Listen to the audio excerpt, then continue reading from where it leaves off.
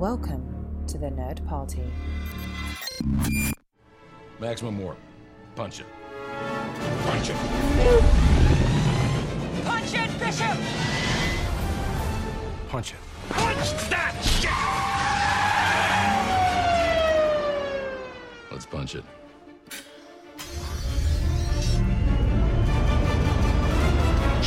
Hello, everybody at home, and welcome. This is Punch It, Writing in Star Trek. I'm your co-host, Tristan Riddell, and with me, as always, is... Charlene Schmidt. Charlene Schmidt. We are doing a continuation this week, and I love our continuations because we get to expound, expand, and evolve on a topic that we started previously, and this one was just started last week, and that is episode 61 of last week, where we rewrote Generations, or at least we started to, and then realized that it was taking a ridiculously long time. We kind of hit a couple of stumbling blocks, which happens on occasion in the writing process. And the most fascinating thing to me about that whole thing is we gained, I think, a really good understanding of why the writers did what they did. Because when we started taking some components out, all of a sudden we found ourselves with some serious problems we had to fix. And so we're still in the first 20 minutes of the movie in our rewrite? Pretty much. Yeah, we haven't even, we just got to the 24th century. We just got to Act 1, after the prologue. And I hate to bring this up, but I think we ought to backtrack just a little bit as we get started. We never totally figured out who's saving the day on the B instead of Kirk. Okay, so for those of you who are just tuning in, please listen to episode 61. It's a lot of fun. You need it. You hear us kind of rally off and try to talk about what we would do, what we didn't like, and things of that nature. And we talked about the B and the Nexus and Guinan and Soren and everything like that. So instead of going into a detailed analysis, what we did was we agreed that Shatner should not be a star in this film. It should be a glorified cameo. Yep, at the beginning. He gives a speech at Space Dock, not in the ship, at Space Dock. He gives a speech. The B is christened. He has a nice interaction with Captain Harriman. He has a nice interaction with Sulu. Sulu's daughter, Sulu. Demora Sulu, yes. Devora Sulu. We should specify. Yeah, we should specify. And then he does not go onto the B. He talks about the legacy of the Enterprise, and he talks about going out there, exploring space, encountering new life and new civilizations, that kind of thing. As you do. That's the last we see of Shatner. That's him passing the torch. And maybe, I think you suggested last night that we have a captain's log or something like that where... I did. Okay, I texted you this, and we had a little bit of a stumbling block where you wanted to infer that the Enterprise B, when it encounters the Nexus, is not in its first mission. Right. And I made the argument on air last week that if you just have a cut, people are going to just automatically jump and say, you're on your first mission, off we go. So I thought a nice little divider would be 10 seconds of dialogue, captain's log, beautiful swooping view of the ship and some colorful nebula. You know how you do on Star Trek. Mm-hmm. First shakedown cruise was a success. Ship and crew are ready to go. We're en route to our first deep space mission. Boom. Cue the Nexus, done. And you just crapped all over it, sir. You said, that's boring. Well, because I didn't quite wrap my head around it too totally much, but now I slept on it and I was just like, okay, that's totally acceptable, because here's the thing. That would fix some sort of weird issue that Generations has right off the bat, where they just leave the solar system. Uh-huh. And then the comms officer says, oh, we're the only starship in range. Really? Yes. Of Sol? You're the only starship in range of the Federation and Starfleet headquarters? Yes, Really? This happens all the time. Why is there nothing protecting Earth, or so it seems? I mean, how many ships are in Starfleet? 5? I mean, what's up with this? It's ridiculous. And so if we say we do a captain's log where we're well on our way to our first deep space mission, boom, it totally explains why we're the only ship in range. Yeah. We don't do that Tuesday stuff. There's no reporters. And yes. I'd say we do it in a way where Captain Harriman and Devora Sulu save the day. You know who I really want to save the day? I think it ultimately does need to go to Demora. Because even though we don't know her that well, she has the name behind it. We are attached to her automatically just because she's the daughter of Hikaru Sulu, whom we do know very well. Now, Harriman, we barely know the guy. I think she's got more pull. She's the one who has to save the day. Does she sacrifice her life? I don't know. I don't think so, because we ended the scene with Guinan knocking out Soren.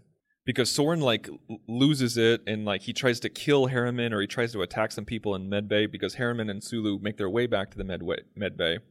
And then Guinan knocks out Soren, and that gives them a much more personal connection, and maybe Soren can even blame Guinan a little bit more, so we can see some emphasis on her character later on in the movie. Now, one question we have to address is, why are both Harriman and Demora Sulu off the bridge? I mean, is the Enterprise B no longer in danger? Is it out of the way of the Nexus? And so they're trying to deal with the people on the La'Kul. Why would they not have other crew members doing that, like a chief medical officer, for instance? Because it's Star Trek, like what? See, we're just kind of doing the Berman and Braga-esque trap that we always do. I feel like sometimes they don't think these things through. It doesn't make logical sense. After you've watched it a few times, you're like, huh? Okay, here's the thing. Here's what we can do. So Sulu is at navigation. She's at the con. Maybe it has something to do, like the fix that they need in order to get out of the Nexus can have to do with navigation, or has to do with the deflector array, and so she's the expert. We need something like that. There you go. And so that's why she's the most qualified to go. And Harriman goes because he's like, if this ship is going to go down on our first deep space mission, there's something to the effect of, I'm not going to let my ship go down in its first deep space mission, so I'm going to join you. Something like that. I have an idea. Okay, so the immediate crisis is Demora Sulu. She knows whatever she needs to do in deflector control, what have you, to fix the ship. Harriman's still on the bridge at this point. He is there because it's crisis mode. She volunteers to fix it. Okay. She does. Action scene, she texts the tech, and then all is well. When things calm down, then Harriman says, I want to go and meet these people and put them at ease. They are no longer out of danger. I want to do it myself because I'm the captain, and that's the kind of person I am. All right, that's better. So then he goes down, and then we cut to the people from the La'Kul, where Soren is just, he's a maniac. Guinan's kind of chasing after him. The chief, or the medical staff, can't keep up because there's a lot of people moaning and groaning, just like we saw on screen. And so Guinan takes that hyperspray from somebody and then knocks Soren out or something. I don't know. Or a swift punch to the face, whichever we can do. So then I think that organizes that. That makes sense. And Harriman is there to maybe witness Soren, or we at least see him there among the crowd trying to console these inconsolable people. Now, I want to add something that we could use or not use later on. Okay. What if when Devora is fixing deflector control and the Nexus kind of goes through the ship or hits the ship or something like that, and we see an energy beam kind of wash over Devora? Oh, so do you want her to ultimately be in the Nexus, kind of like what happened with Kirk? I don't know yet. Okay. Well, let's put that possibility in there in case we want to use it. Let's put a pin on it. So, like, she's there. We don't see her transported. We don't see her leave. Uh-huh. It's just the energy washed over her, and maybe she's a little disoriented. Okay. And so she's not dead either. She's not dead. She's not missing. She's still there. And that's why she makes her way back to the med bay, is because she wants to get checked out. And then maybe Guinan and her share a look. Ooh. Mysterious. I like it. And then we can expand on that later on, or you and I can erase it at the end of this. It's true. The whiteboard is filling up. Yeah. Okay, so now we're officially in the 24th century now. I feel like we can move on. We're officially in the 24th century. You did not want to get rid of the sailing ship. No. Okay. No. You're still in agreement with that? Fine. Okay. Let's move on then. So we're still there. We're still in the sailing ship. Worf gets his promotion. It's a nice scene. And Data still pushes Beverly over the edge. Right. Literally. Emotion chip stuff, only we're toning it down. We agreed on that we were going to tone down the emotion chip stuff. And what triggered Data to overload his neural net wasn't something random, wasn't just having emotions. It was the loss of Geordi. Yes. Which makes so much more sense and is far less annoying. Absolutely. So one other thing we ought to think about is, do we still want Picard's family to die? I'm really glad that we're talking about this, because I have no idea. I think it's a really nice character building moment for him. because he's dealing with loss, and it gives the captain something to do other than, Kirk-esque fighting and running around and everything like that. It's emotionally inward, which all the best Star Trek movies have, is those captain's journeys that are inside. But the thing is, it just feels odd because we spent time with these characters, and I know that's why it emotionally resonates with us, because we know who these characters are. It wasn't just like, oh, my grand aunt that you never met, she died, and everything like that. No, we know these characters. We were invested in these characters. We wanted to see these characters grow up, or at least his nephew. So do we want to keep that, or do we want to change it, or... My argument is to keep them. Okay. They'll die. I don't know if they need to burn in a fire. I always thought that was an unusual cause of death for the 24th century, even if they are living in maybe not quite 24th century standard of living conditions. But even so, that detail aside, I think that them dying really hones in on Picard and the overall theme of the movie, which is cherish what you have because you don't know how long you're going to have it. Embrace the now. Time. That's why I want to keep it. Okay. Yeah, I think that theme is a good one, because it's Kirk in all of his movies so much delves into, am I too old to be doing this? Am I too inflexible? Am I past my prime? And Picard never really has that issue. Like he's ready to go. He's still going. Yeah. He's still in his prime, and he's still the captain, and he's not going to retire and everything like that. But that legacy outside of the ship, that's what he's dealing with. And I always thought that was really nice, because in that scene, I think I'd want to keep that whole concept just for the scene between him and Troy. Yeah, that's a very good moment. It's a very emotionally raw moment, which we don't often see out of Picard, but also just a captain, just tears flowing, vulnerable, heartbroken. It humanizes him. It does, and I love the moment where he talks about how the first Picards to march on Trafalgar, and the first Picards to colonize Mars. And he knew that with Renee, the Picard name would live on, and that's what mattered, was the name.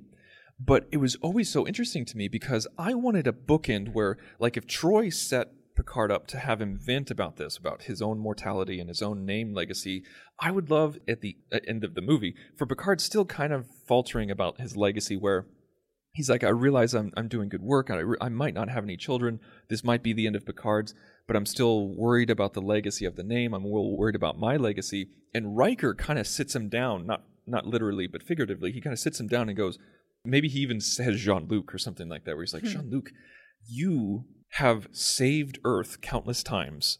You have had first contact with 52 species. You've done this, you've done this, you've done this, you've done that.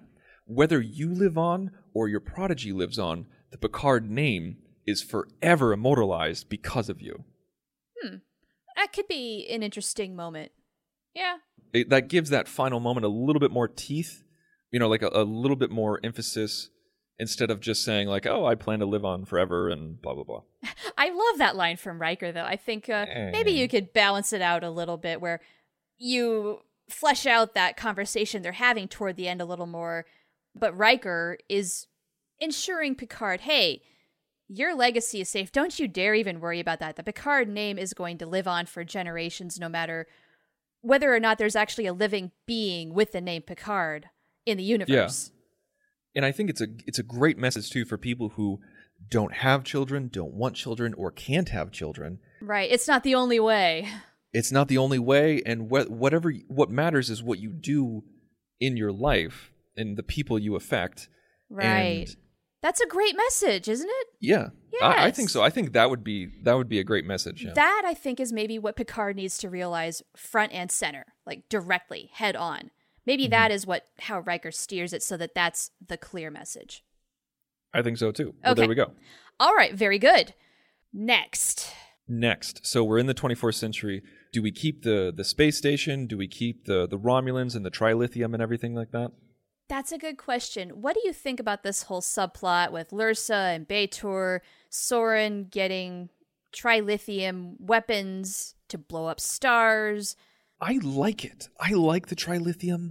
I like the intrigue. I like that we got to see some dead Romulans. I got to see that it was an overall Klingon plot, how it was a surprise. I love that moment where the bird of prey decloaks, and we hear them say, like, like, Captain, bird of prey decloaking off the port bow, and he just kind of goes, what?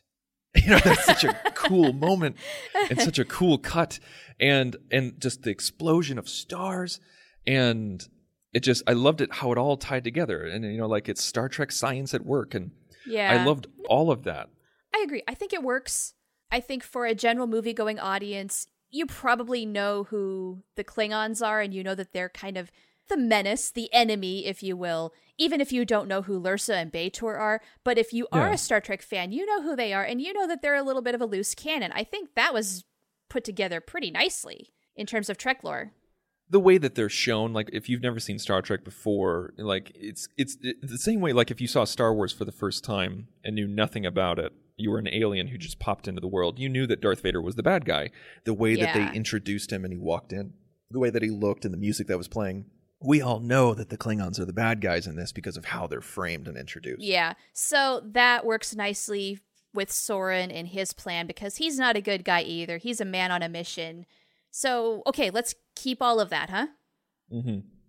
Now, I want to fast forward a little bit since we're talking about the Klingons. Okay. It never sat well with me that a Klingon bird of prey took out a Galaxy-class starship. Yes. I don't care if they hacked into Geordi's visor and got the shield frequency. There's got to be more to this to destroy a Galaxy-class ship. That just seemed so weak. And the first thing that Worf would have done is rotated the field modulation. Right? Come on.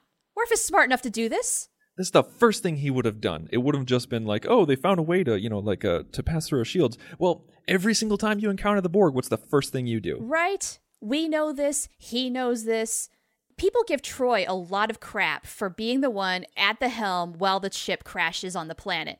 Well, what about Worf here? He's the one not doing his job. Seriously. So stop giving Troy such crap and get on Worf's case because he's the one who failed here. Yeah, Troy is just an easy target for this. It's become a meme more than anything. It is. It's kind of sad. It's not her fault. She was ordered to take the helm. She did the best she could. I mean, it's a hopeless case no matter who was there. Yeah. So don't blame her. what would we have them do? Like, would we keep the whole Geordi thing? Because we got to give the Geordi capture more meaning than just pushing Data over the edge. There's got to be some nefarious plot behind it. Yeah. Because it strikes me that they came up with the whole hacking through his visor scenario, not beforehand. After they'd gotten him, basically. So, Are they going to try and torture him to get inside information on the Enterprise? I don't like that idea. I don't want to do torture. I don't want to do torture. Me neither. Ugh. I mean, a lot of it is implied, like he did go through something, but I don't want to see it. I don't want to talk about it, I think there's got to be, like, maybe we could keep that the same, but there's got to be more than just the bird of prey. Like, what if we somehow establish that Lursa and B'Etor did gain some momentum, where, like, they did gain some followers, they did gain a faction, and it could just be even just a one-handed comment where they say, after Geordi's taken and everything like that, Riker and Picard are talking, and they're like, I guess this is the first we've seen Lursa and B'Etor ever since they left the Empire and started building their own faction. Uh-huh. You suppose they have some supporters, and maybe it's not just one bird of prey, but 3. Right. Yes. So then maybe they use Geordi's visor to hack into various readings of the Enterprise and find out, sort of like in Wrath of Khan fashion, where exactly to hit. Where is the Enterprise most vulnerable? Because these are little bird of preys. They're not that great. But if there's 3 of them and they fire enough, what can they do to effectually make this happen? Because I do think we knew we're going to kill off the D. Let's just put that out there. Yeah, we have to. Yeah. Okay, I have an idea to make it a little bit more emotionally impactful and a little bit more believable too. Say that they have multiple ships and the D is holding its own. But the thing is, they're still passing through the shield. They're using Geordi's visor for the shields. And so they keep passing through. And the first thing that Worf thinks of is like, let's rotate the field modulation. Let's do that. And so Worf is talking with Geordi, like, help me out, keep me up to date on this. And like, Geordi's just like, okay, help, I'll make sure it happens on my end too. or something to that effect. I don't know. They're somehow linked. And so like Geordi keeps constantly checking in on it. And the reason why, the way that he's working is it's always in field of view. The shield modulation number is always in view. And somehow, for some reason, Geordi figures it out. How he figures it out, I think, is immaterial. He figures it out, rips off his visor, destroys it, and then says, computer, activate tactile interface. Ooh, I love it, I love it, I love it. And if he's destroying his visor, that maybe was the push he needed to get the little lenses put in for first contact. I love it! That makes so much freaking sense, and it's a better outcome. It's a better scene, and it's got more impact. Well done, sir. Thank you very much. It just came to me, and I think it flows better. It gives more danger to the D with multiple ships, and alleviates Worf from his... It makes him look competent, yes. It makes him look competent, and it redeems Geordi. Absolutely. Yeah. So then things do happen to a point, though, where maybe there's the coolant leak, and it's too late, and we have to evacuate the ship. So then we have the dramatic separation. Saucer goes flying into the planet. Data gets his oh shit moment, because I love that. We have to keep that. It's one of those comedic elements that really did work, in my opinion. So... Cool. How does Geordi get out? Because he needs to be the person, even though he's blind, he needs to be the last person leaving the star drive. Do we have a cameo from Ashley Judd who guides, like, hey, I'm right here with you? That's hilarious. Just to make Chris Jones from Trek FM happy, because that's his girl. I feel like as much fun as that would be, I think it would take away from the moment. You think? To see that face. Yeah, I guess he's doing what he has to do. He's feeling around, and he knows the Enterprise engineering so well that he finds the door, does his barrel roll anyway, and gets out. Yes, I want to see that where like he has his hand on the wall and he's running. He has his hand on the wall, he has his other hand forward, and he's talking. And he says, he's like, everybody get past me. He's talking on his communicator with some of his ensigns and everything like that. Like people say, it was like, sir, do you need any help? He's like, listen, I know this ship. Yeah. And then like, he's the one who pumps the door and says like, all right, we're clear. Yeah. And so then we see a nice little run. Like he maybe takes a couple steps back and then runs and barrels out just in the nick of time. Dramatic Geordi moment. Give Geordi as much time as we can because he's never gotten enough love in the movies. It's so true. Okay, so that's really good. So that's that moment. And so I think we keep the crash exactly the same. Yeah. Are we keeping the planet the same? Are we keeping that as the destination? Yeah, I think so. And I think we also keep all of the Soren stuff. He's destroying stars to move the Nexus where he needs it to go. He's, over the last 60 or whatever years it's been. Well, it's been more than that. But anyway, he's been using the last few decades to come up with this plan just in the right spot at the right moment, blah, blah, blah, blah, blah. And he'll be damned if he misses his date with Destiny. So let's rewind time a little bit. We're on the D. Yeah. It's after the observatory. Soren is on the ship. We have to have our moment with Guinan. Yeah. I think we can keep it about the same. Instead of having Guinan just feel Soren, maybe she actually goes and interacts with him, where they have a moment. What does that moment look like? Well, first word that came to my mind is tense. It's not going to be comfortable. Guinan, I have a feeling, is going to want to know why he's there. Mm-hmm. What sort of cover story is Soren going to give her? How is he going to try and de-escalate this situation? Because I think as Elorians, they both know that he's up to no good. I don't think he tries to de-escalate it at all. I think he's awkwardly professional. He's awkwardly calm. Okay, that does make more sense. You're right. I think that would be the Elorian in him, is that they have the conversation and it's super tense. And we saw what happened before. This is before we know the true nature of the Nexus. And so they're speaking in terms that we don't understand yet. That would be good. And so it's kind of a mysterious to the audience. And maybe this is after he has this conversation with Picard. And then Guinan walks up to him and she says, like, what are you doing here? He's like, well, you know why I'm here. And she's like, no, I don't know why you're here. And he says, he's like, the reason why I'm here is because of you. And she says, "You're here to see me." He's like, "Why on earth would I want to see you?" Or something along those lines. I don't know if it necessarily needs to be about her, even though there is a lot of resentment there. And we can make that clear in this scene.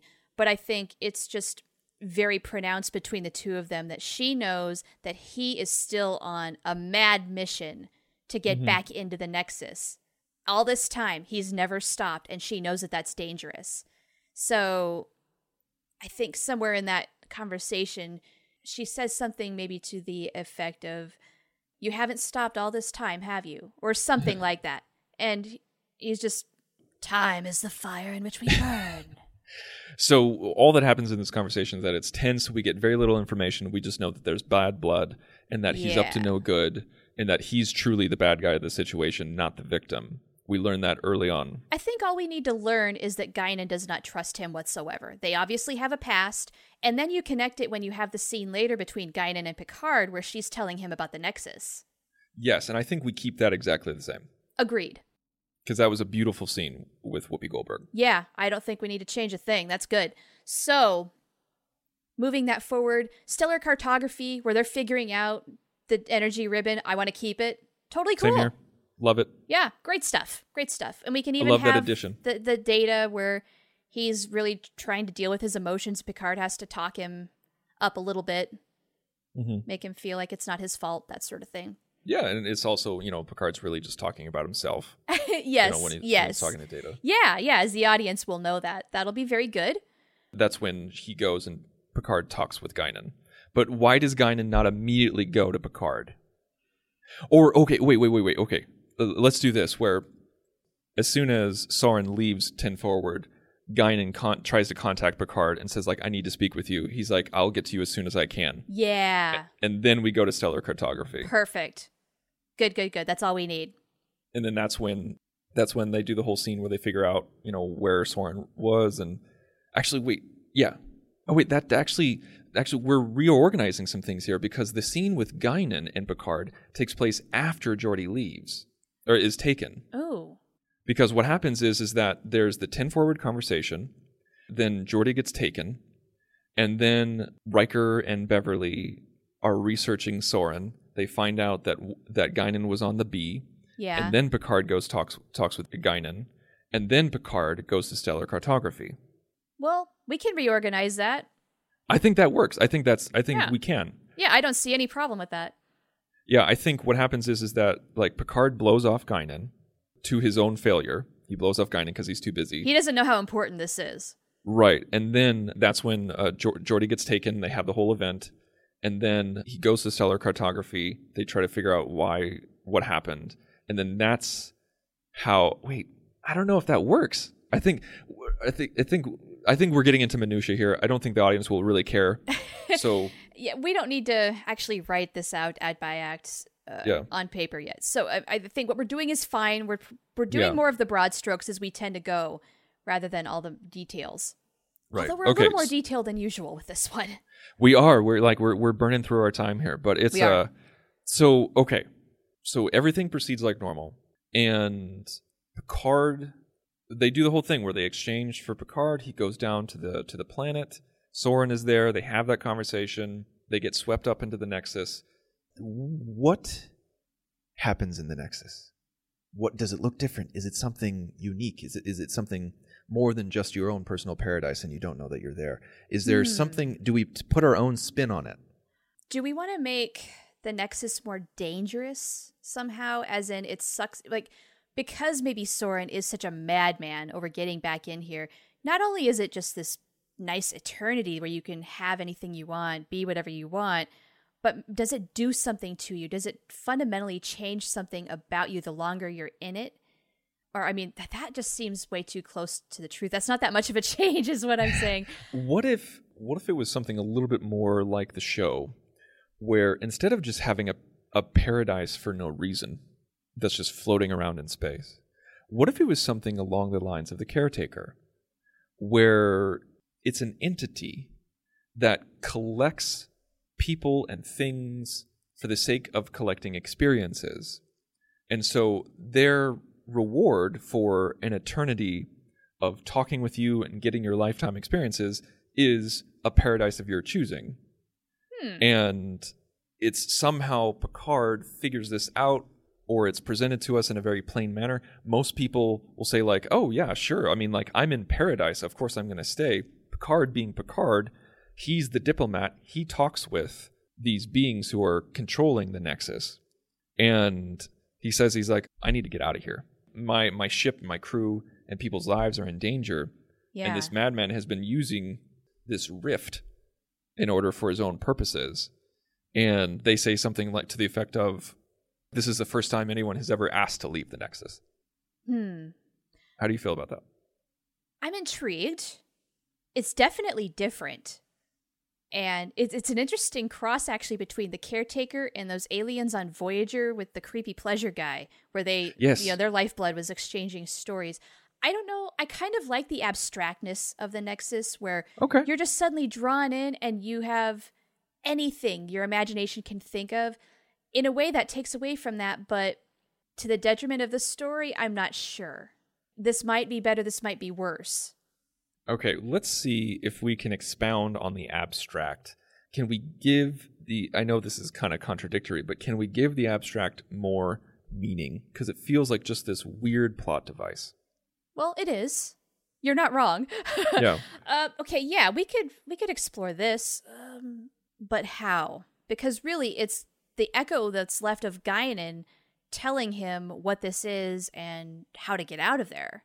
Now, okay, here's the thing. Here's something that we absolutely 100% need to change. If we keep the Guinan echo, we cannot have her say, you can leave anywhere, anytime. I agree. That's too easy.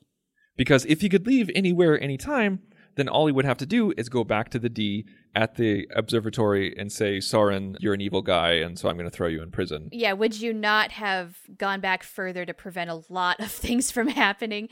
Yeah, I think if he chooses to leave the Nexus, he gets out the moment he went in.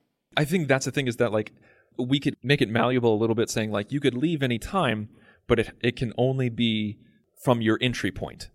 Right, like your physical linear time. Yeah. Yeah.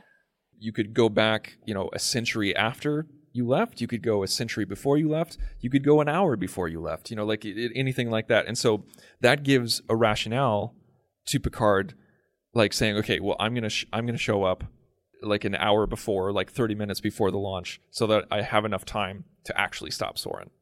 Okay. And since we don't have the whole thing of Kirk coming with him from the Nexus, it's just man on man, hand-to-hand combat. Picard's not going to look weak. He's got to step up and defeat Soren himself. Now, this is that time when I'm going to ask that question. Do we involve Sulu in this at all? Is there a point? Yeah. It would be kind of fun to have them interact in the Nexus.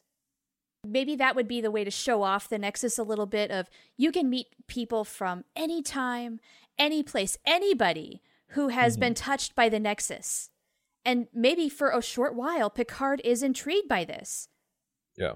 And I don't know if we want to do the whole thing where he has a family or not, but we can, maybe instead of having a whole long drawn out scene and he's got some weird Victorian family thing going on, it's like, well, you never had a family. You could have the family here, or you could do this, or you could do this. It's just like a little blip. But how does he figure that out? Who tells him that? Is it Demora or Guinan? But how do they know it? Because they're in the Nexus, they figured it out. How did they figure it out? This is circular. Because they are the Nexus. They're the way that the Nexus is communicating to Picard. I don't know. Am I totally full then of that it? goes back to what I'm talking about. Like, so when he sees Guinan, maybe he sees Guinan and he sees Sulu, but it's not really Guinan and Sulu. It's kind of like Cisco and the wormhole aliens. Like, they're talking through people he knows. And that's it. Like, we're going back to my whole alien thing. We don't have to. No, it's fine. Do it. I feel like if we go down that route, what if he gets a little distracted at first, where maybe we start with the whole Victorian family, but then he feels like this isn't right, and that's when Guinan comes in, maybe even Sulu comes in, and then they talk about the rules, saying, like, you can interact with anybody. You can interact with me, you can interact with Guinan, or you can leave. And that's when we talk about the purpose of the Nexus, like, if there is one. Sure. Sure. No, I like that. But then if that's the case, we don't need Sulu. We don't need Sulu if we have Guinan. We don't. It would be fun, though, maybe just to have her there for the blink of an eye, just to show she was touched by the Nexus. I don't know. I don't know. We don't have to have that, but it might be a nice little interconnector, generations. I don't know. I still feel like, I guess maybe, I think we'll have to hold on to that because maybe we leave that up to the listeners. Quick poll here, guys. Demura Sulu, yay or nay? I would make it larger. A quick poll to the listeners. What's the purpose of the Nexus? Let's leave it up to you guys. We're keeping we've explained everything else in the film, and we've gone through every single moment and kind of out of order. But is there a purpose to the Nexus? Do we keep is it just paradise? Are there aliens running it? Is it like a Q situation? Does it have a purpose? Maybe it's just this thing floating around, just screwing with people. And do we have Sulu or not? What they can do is you guys can go to thenerdparty.com/contact, select Punch It from the drop-down menu, fill out the form, it'll send us an email, and if we get enough ideas, maybe we'll read multiple ones, or we'll pick our favorite one depending on how many we get. Or you can find us on Facebook at facebook.com/thenerdparty, or Twitter at @joinnerdparty. You can also find us on Instagram at thenerdparty. And so please, everyone, write in. Let us know what you think, and let us know what you think of our rewrite and about the Nexus in general. Yeah, let us know, and then we'll kind of carry this over into next week because we're on a very tight time budget for this week. We're going to have a little epilogue next time, but we're not going to do just that. We'll have another topic once we finish this out a little more thoroughly, and no matter what it is, it's going to get so punched. Ready for warp, sir. Let's punch it.